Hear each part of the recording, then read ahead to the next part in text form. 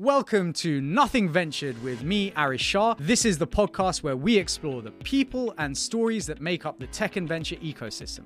Don't forget to subscribe, like, rate, and share the podcast because it really helps us get the word out to more people who are curious about understanding even more about the world of venture capital.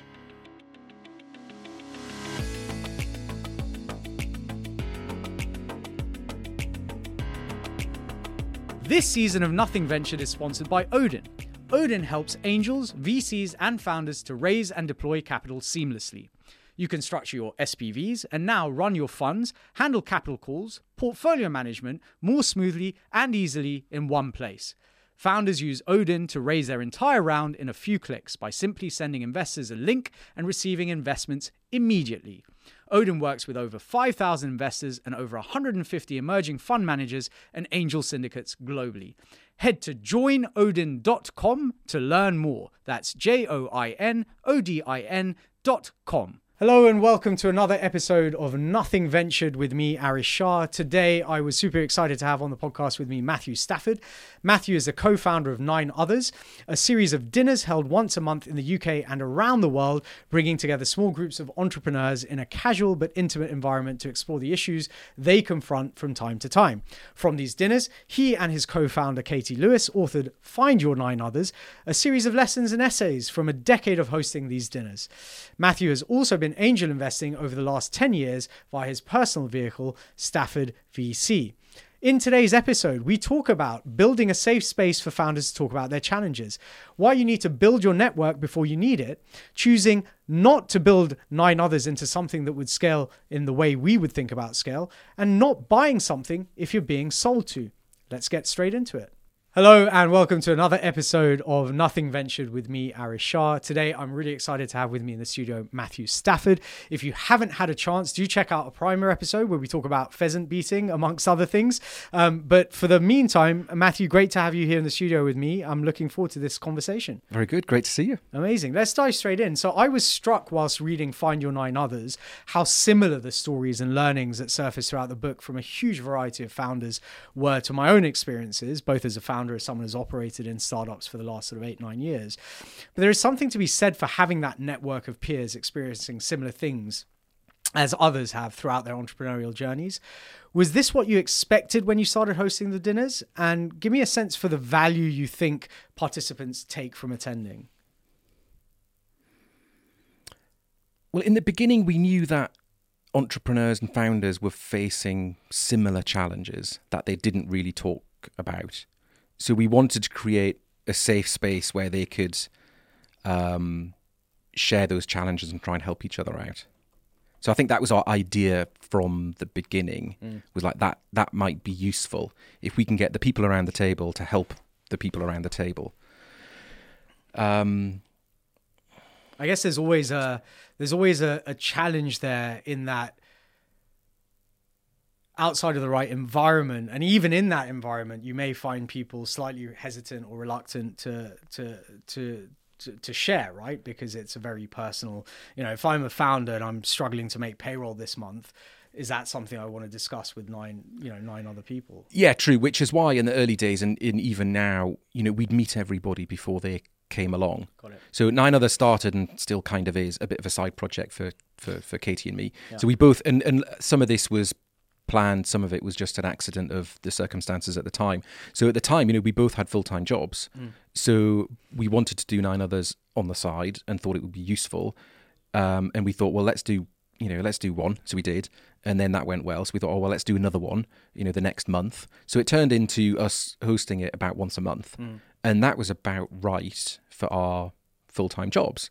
So that was all great. And we were both in the venture business. Katie was working for a different VC, but we were meeting founders, all day long anyway as part of our day jobs. And so we'd get to know these people. So we say it's kind of loosely curated. So we meet people before they come along to 9 Others, and then you just got to set the rules of the game. And if when meeting someone or introduced to someone, you can kind of get a sense as to whether they're going to come along and they're going to contribute. Because the kind of rules of the game at 9 Others are you've got to share that challenge that's keeping you up at night. And also there's no hierarchy. So you're not going to come along and hear from, somebody who's been there and done it and been super successful before, you're going to hear from people who are, maybe 6 months ahead of you, or a bit behind you, or around about the same, the same place. So we want people that are going to come along and contribute. They're going to share their challenge, and they're going to help the other people. If we got the sense that someone was just there for, or going to come along for, what they were going to take out of it, they want to come along and hear all the answers, then they wouldn't get an invite. And because we were only doing one a month, and because we'd limited it to 10 people, and 2 of those people were Katie and myself, then we had to find, 8 people maximum. So, that sort of thing wasn't that hard. And it allowed us to focus on, getting the right people along, and then that sort of, set the scene, and, month after month, year after year, that's what you get the reputation for, and it sort of, appeals to the right kind of people that would fit into that. And when you talk about founders, are you talking about predominantly technology business founders? Are you talking about people who founded an agency, for argument's sake, or because again, there will be different challenges in different types of businesses, bootstrap versus, externally funded, and so on and so forth. So how does that work? Because, you are essentially curating these dinners, like to your point, you're meeting the participants beforehand, you're vetting to make sure that they will contribute, et cetera, et cetera. How does that work? Particularly in the early days, it was probably mostly techie founders, doing tech startups, because that's the kind of world we were in. But we never, again, I think it's important to kind of trust your gut as well, which we do a lot. And it never felt right to theme the dinners, even though, a lot of smart people told us that might be a good idea. But that never felt right. And then there was one dinner, and I can picture it exactly where it was in early 2012. And there was a few, techie startups. They had an app, they had this, they had that. And there was a guy who started and grew coffee shops. So he started with 1, and he ended up with 20 odd.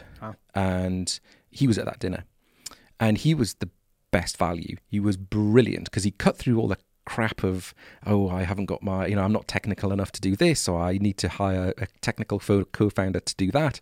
And he cut through all the crap, and he said, look, it's about, getting money in the door and watching what you spend, and it's about getting the right people in. Yeah. And that was just like, that made us click, and that made us say, that's why it didn't feel right, because we, I think having a variety of people share their challenges and try and help out is far better than all techies. So it's not, it's not about any particular type of business. Yeah. And it's really from that early dinner that made us think, that's what it's going to be. I think there are lessons to be learned from, I think my entire, certainly my business, but essentially the way I approach life has been built off the back of all the things I've done up until now, which has been corporate, it's been manufacturing, it's been trading, it's been property, and then tech and venture.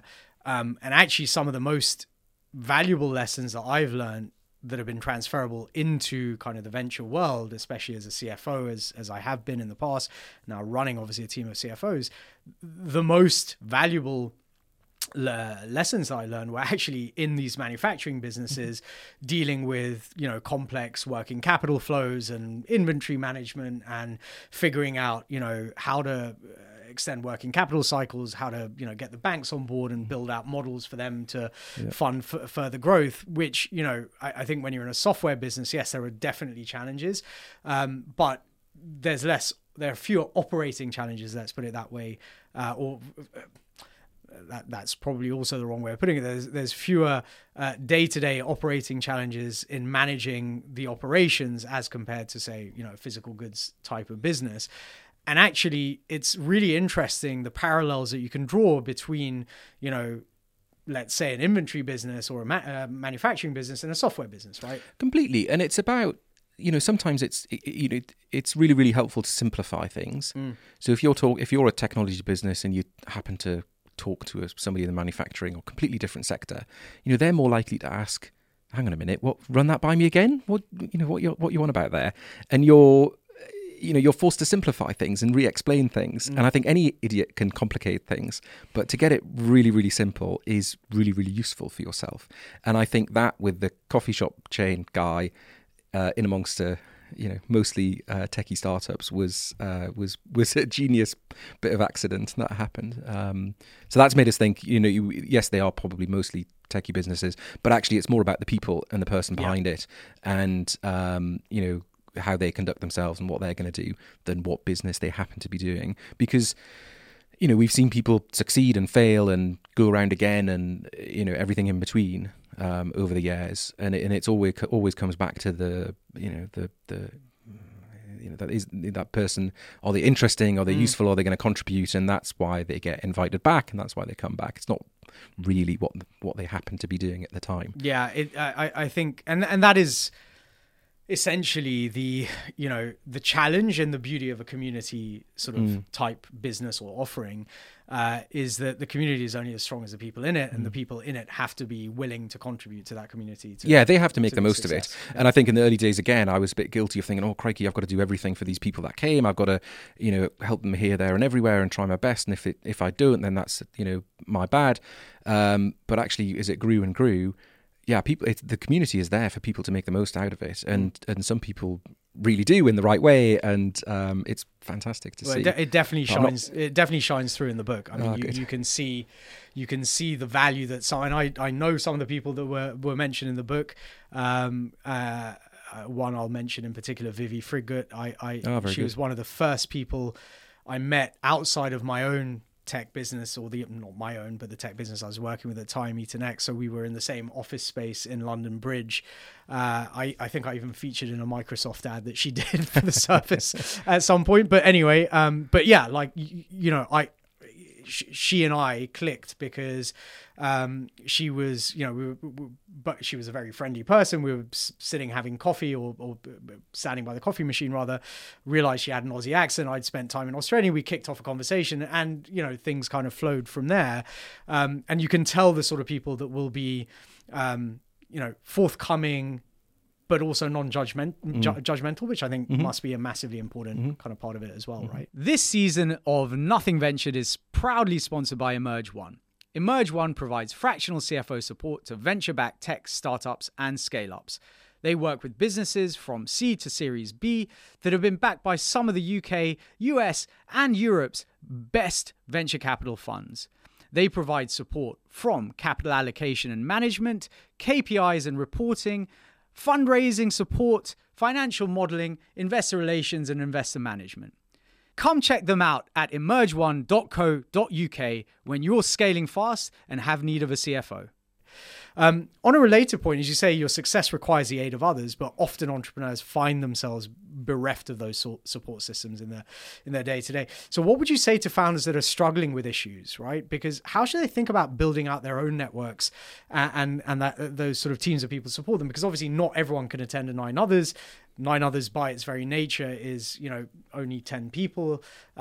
So how would you recommend to others that who aren't maybe able to attend the dinners, how should they build out that support? Well, I always keep banging on about that people should build their network before they really need it. And I think that's the thing. Like, again, going back to the kind of founders facing challenges, and hopefully 9 Others helps in that in some ways across the years. If you're doing a company, if you are a founder, if you're working in a business facing some of these challenges, it's going to get hard. It's going to get really, really, really hard. And you're probably going to want to give up or be under pressure to give up. That's not the time to try and, if you haven't done it before, then okay, fine. But that's not the time to really try to start to build your network. So the things that can solve those challenges when it inevitably gets really, really hard are going to be other people. So I think it's really important to start now and to try and build that network of, trusted counsel, essentially. And if you haven't got that, then make a plan to start it. I started 9 Others because it wasn't around. I had coffee with someone very early this morning, and she was sort of saying that she wants to find some more interesting events in London.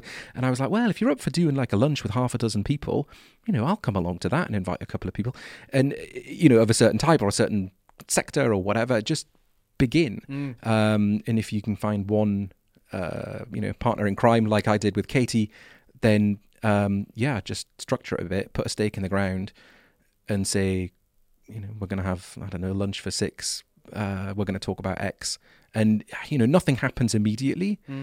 But if you keep doing that, all of a sudden, 6 months later, 18 months later, 3 years later, you'll have a phenomenal network of support. Yeah. So, do that kind of thing. Be a connector, I guess, which is what I am, and Katie is, because we thought, well, if we connect people, they'll definitely go off and do interesting things, and that'll be fantastic. If we keep doing that, then eventually some of that might benefit us. So it's a good idea to be a connector and not expect anything in return. That builds a lot of trust and value and such like. Or if you're not that kind of type, well, get to know a connector. So we all know those people who really like to connect there's people. There's two in the room right here. Yeah, sure. So reach out and offer them something, say thanks, get to know them over time.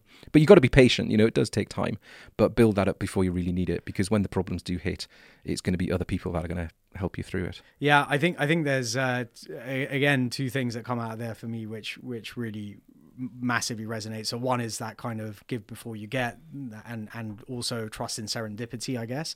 So I get very upset with what I call transactional people who kind of straight away either trying to sell you something or want something from you, but you kind of have to court people and gain their interest and their trust and build that mutual affection almost for each other, before you should even entertain maybe asking, right? And I would suggest for the majority of the kind of relationships that I've built, there has never been an ask.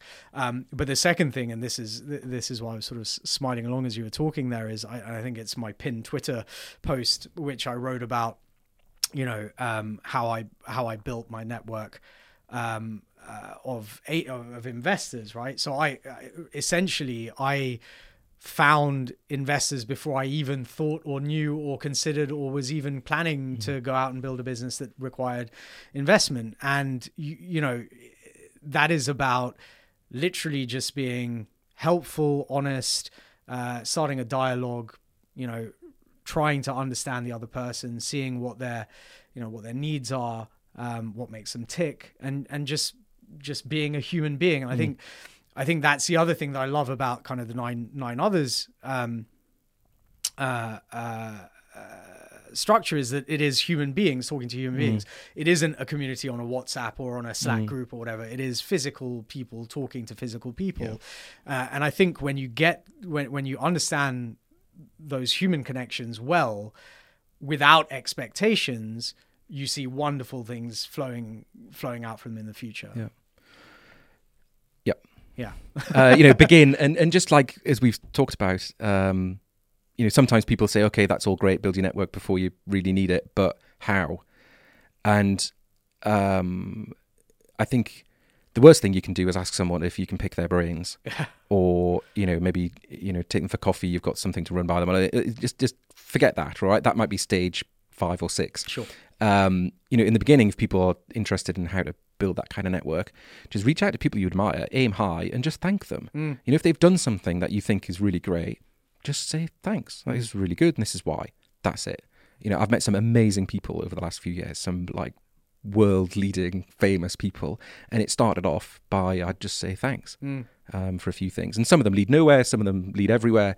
You can never predict what's going to happen with who, where, and when, but that's kind of how you can begin. Just be like nice and genuine and grateful, and tell people. I decided to take it one step further. So I recently set up office hours because I was getting so many random requests on LinkedIn for kind of advice or what do I think about, or can I look at this pitch deck, or how do I raise money today, and all this sort of stuff. And I said, well, you know what? Okay, like it is not particularly valuable, useful, or scalable for me to do this on LinkedIn.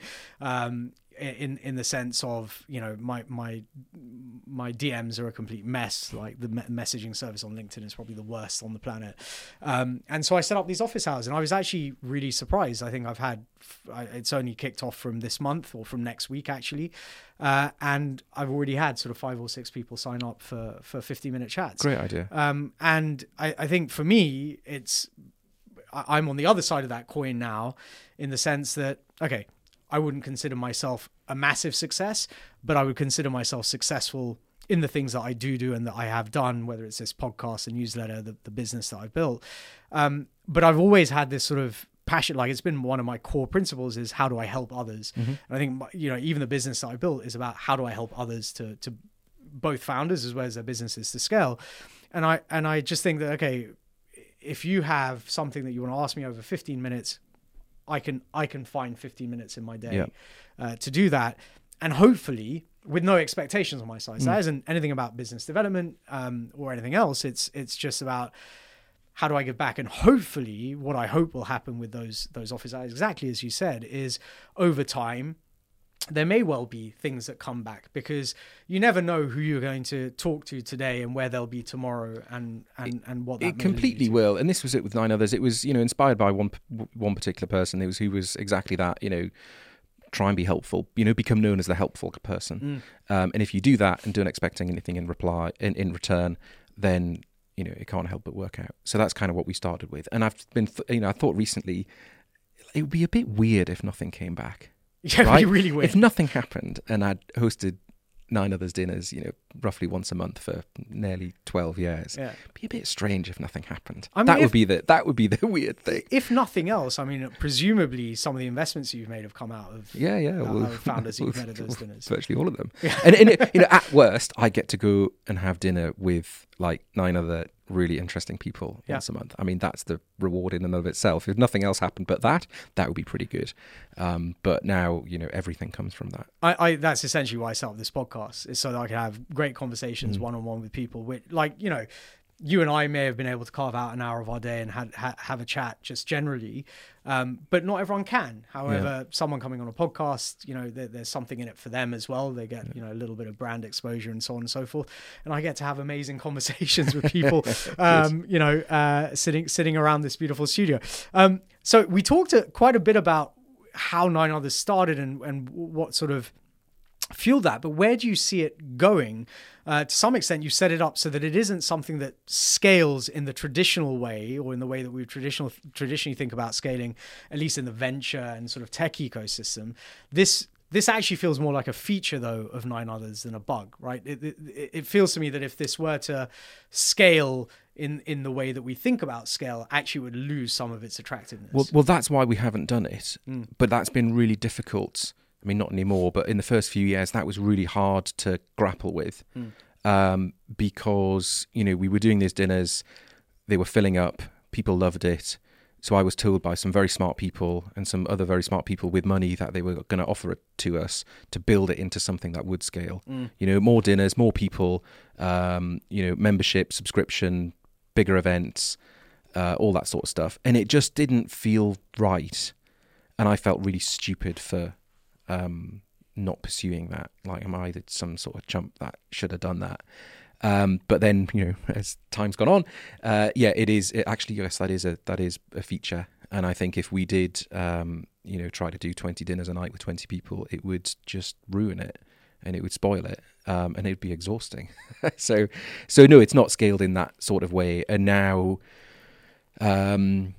it's deliberate. But it has scaled in the sense that it's now being run in other countries, which yes, that's true. That was very. Katie aren't hosting those dinners. No, we've done it in nearly 50 cities around the world, including Port Moresby in Papua New Guinea. Yep. I know it's Chatham House, so I'd love to know who was at that dinner because I can guarantee you I probably know like 50% of the people. Yeah, I'm sure. And that's been tremendous. And we thought when that happened, we did question ourselves, what does scale look like? Because recently, not long after we started 9 Others, I think the following year, there was a Y Combinator company called Grub With Us. Oh, yeah. And it was going to come to London. And I was like shitting myself because I thought, they're going to, steal everything from us and wipe it out. We should be that, not them.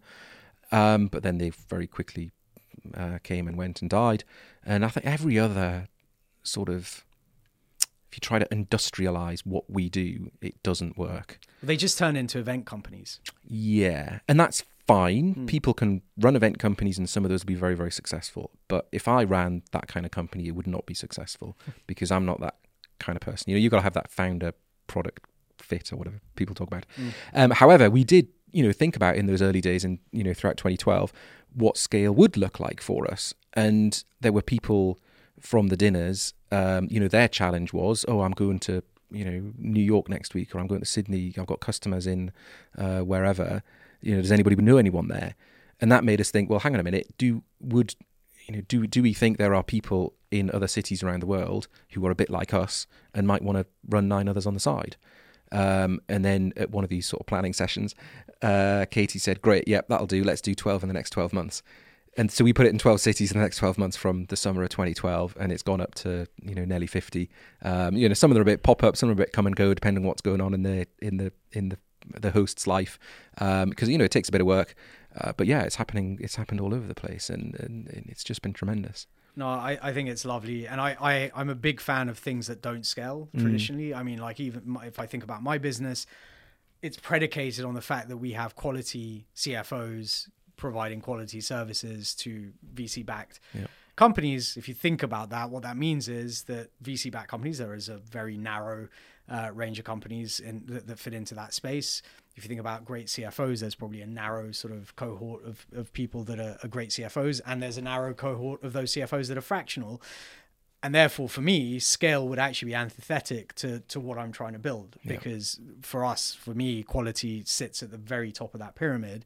And if you scale, you would naturally have to give up some of that quality, which I wouldn't be willing to do. So I think people have to be comfortable with what is right for the business, not the ambition. Like it shouldn't be about the ambition to scale or not scale. It should be what is right for the business. Yes.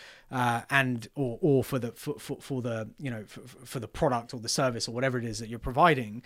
For me personally, I would certainly suggest, having heard only what you've told me and what I've read about 9 others, that I would, and having worked in a couple of events businesses myself, I would suggest that you would lose so much of the value that comes out of those intimate settings with those few people. Exactly. And this is why, again, some people, some smart people told us that we should get sponsors for the monthly dinners, and we'd make loads of money because, such and such a law firm, bank, accountant firm would love to get in the room with all these sorts of people. And we were like, nah, that's not right. Because then it just becomes about bums on seats. Well, this is the events company I worked at had that model, and what ended up happening was the community they built, they need to churn. Because every time they ran an event, let's say KPMG was a sponsor, KPMG didn't want the same people at the next event. And so you don't build the community. What you're doing is you're feeding the sponsor. Yeah. And if that's the kind of business you want to run and you're good at it, great, you can be fine. But that just didn't fit with me for 9 others. So that's, we didn't do that. Yeah. Well, I'm very glad you didn't. And, it wouldn't be here if we had. It would have failed. Right, so let's move on from 9 others for a second, because you're also quite a prolific angel investor. You have a hard and fast rule as an angel that you'll never invest if it's the first time a founder is pitching to you. Can you talk me through that thought process and why you stick with the rule? Because surely it means that occasionally you will miss out on a great deal at an earlier stage, or is that a risk you're happy to take? And what are you looking for when you're evaluating an investment? Yeah, okay, so that's not quite the rule. Okay. The rule is if I meet someone for the first time and they are pitching for money, I won't invest in that round. Yeah. And this is a rule I've learned and slightly adapted from an amazing investor and person I know called Guy Spear, who is in the value investing world, so the kind of Warren Buffett world. And his thing is he doesn't want to buy something that's being sold to him. And that's the point. Like if I meet a founder for the first time and they're pitching, they're selling shares. Yeah. And I'm not good enough to decide whether that person, which is the most important thing in the early stage startup investing, I'm not good enough to figure out whether that person's going to make it based on their sales pitch that they've just done to me. So I immediately say no. The downside, there are pros and cons to every approach, but the downside of that is you're absolutely right. I will, and I have missed out on loads of amazing opportunities at a better price. But I'm comfortable with that because I think I would make more mistakes than I would hit winners. And once I sort of share that rule with the founders, one of two things normally happens, right? Either they disappear. In which case you knew you made the right choice. Well, and I, that's all fantastic, and I wish them well, and they may be wildly successful, and I'll not be part of that, but that's okay. There's loads of successful companies that I won't be part of, and that's fine. So go off, make millions, and that's great. Or they kind of relax a bit, and then we can talk about other things, rather than what they're trying to sell. So we can talk about life and where they grew up and what their first job was and all that sort of stuff. And they know that they're not pitching anymore. And I'm quite clear, like I tell them the rule, and if they're better off, I don't want to waste anyone's time. So if they're better off going and finding other prospects, then yeah, crack on. But then we might get to know each other. And then over the course of the next few months or even years, they might come to 9 others. I might get to know them a bit more. They'll get to know me a bit more. If it is on if the business is on an amazing trajectory, then, they'll get that round done without me. So that's fine. And if it's really, really going places and we like each other and all that sort of stuff, then maybe they'll do another round in the future. And then I can make, again, a very, very quick decision, or even, which I've done before as well, a preemptive offer to invest in the company. And generally, because we've built up this non-investor relationship beforehand, I can get my money accepted where others wouldn't. And I think that's why I do the rule. And it's really, really difficult to stick to it. But I'm getting more and more comfortable with sticking with it. I really love that. I think it's one of the things that I struggle with a lot, because for some reason, people seem to think that I have lots of money to invest, which I don't. Although I'm working on it. But obviously because of the stuff that I do, I guess there is that expectation, or maybe that assumption.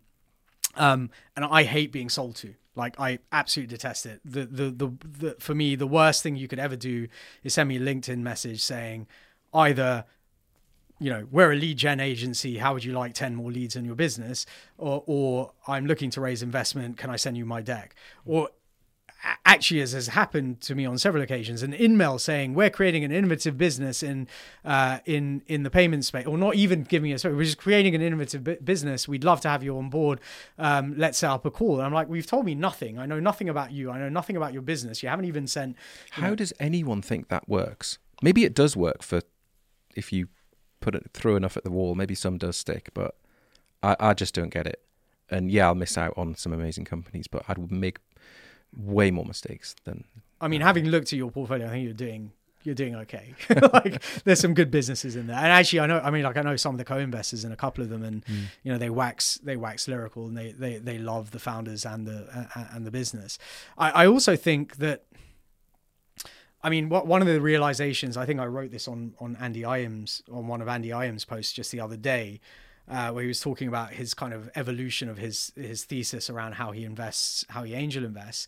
And my response was like, I started off, I invest in, I'm going to invest in wealth and health and wellness, in social inclusion and knowledge economy and education and yada, yada, yada. And then, but what it's actually become is I'm going to invest in people that I can have a conversation with, who I believe are doing something that will be valuable and that I can add value to. And in doing that, but the only way that I can really understand any of that is if I have had multiple conversations with the founder. There's no way I could make that decision off the back of a deck and a conversation. And I think, again, it's bringing, and I think as an angel, so much of investing is about what you bring to the table, your networks, your experience, your ability to support the founder. Yeah, it can be. As opposed to just the cash, right? It can be, but I'd also say that it's okay if you can't help the founders. That's fine. There are some of that portfolio that I cannot help at all, and I'm absolutely delighted because they're just on an absolute mission and they're brilliant. Yeah. I think a lot of angel investors invest in the merely good that they can help be a bit better. I'll take that on as a challenge. And that's good. That's not always good. Yeah. But also, I haven't got. I mean, I've done a bunch of investing, and that's fine. But I am what I call a pay-as-you-go investor. Yeah. So I mean, I've had a few exits, but not like life-changing mega exits yet. So I pay as I go. So I do some work and I save up some money and I put that into companies, and I sometimes syndicate that. And I've worked with a couple of wealthy people who might invest as well. So that's how I do it. So it's not like I'm, you're not sitting on a ton of capital, spraying in anything and everything. And I think that's, again, it's quite difficult psychologically as well to pass on all of these things because there's so much interesting good stuff. But I think if your objective is to, invest in companies that make the world better, okay, that's great, lots fit into that. But really to, make a lot of money, then you've got to be really serious about it. And I want to be quite concentrated, and I'd rather do bigger checks into fewer companies because I've seen that work. And if there's that decent analysis of the company and what they're of the founder and the company and what they're trying to do, it can be extremely successful. Yeah, amazing. Matthew, it's been an absolute pleasure having you on the podcast. For our audience, where can they find you online? Are you on LinkedIn? Are you on Twitter? Where are the best places for them to find you? Yeah, Twitter's good, at Stafford. Go from there. Amazing. Thank you so much for joining me. Thank you.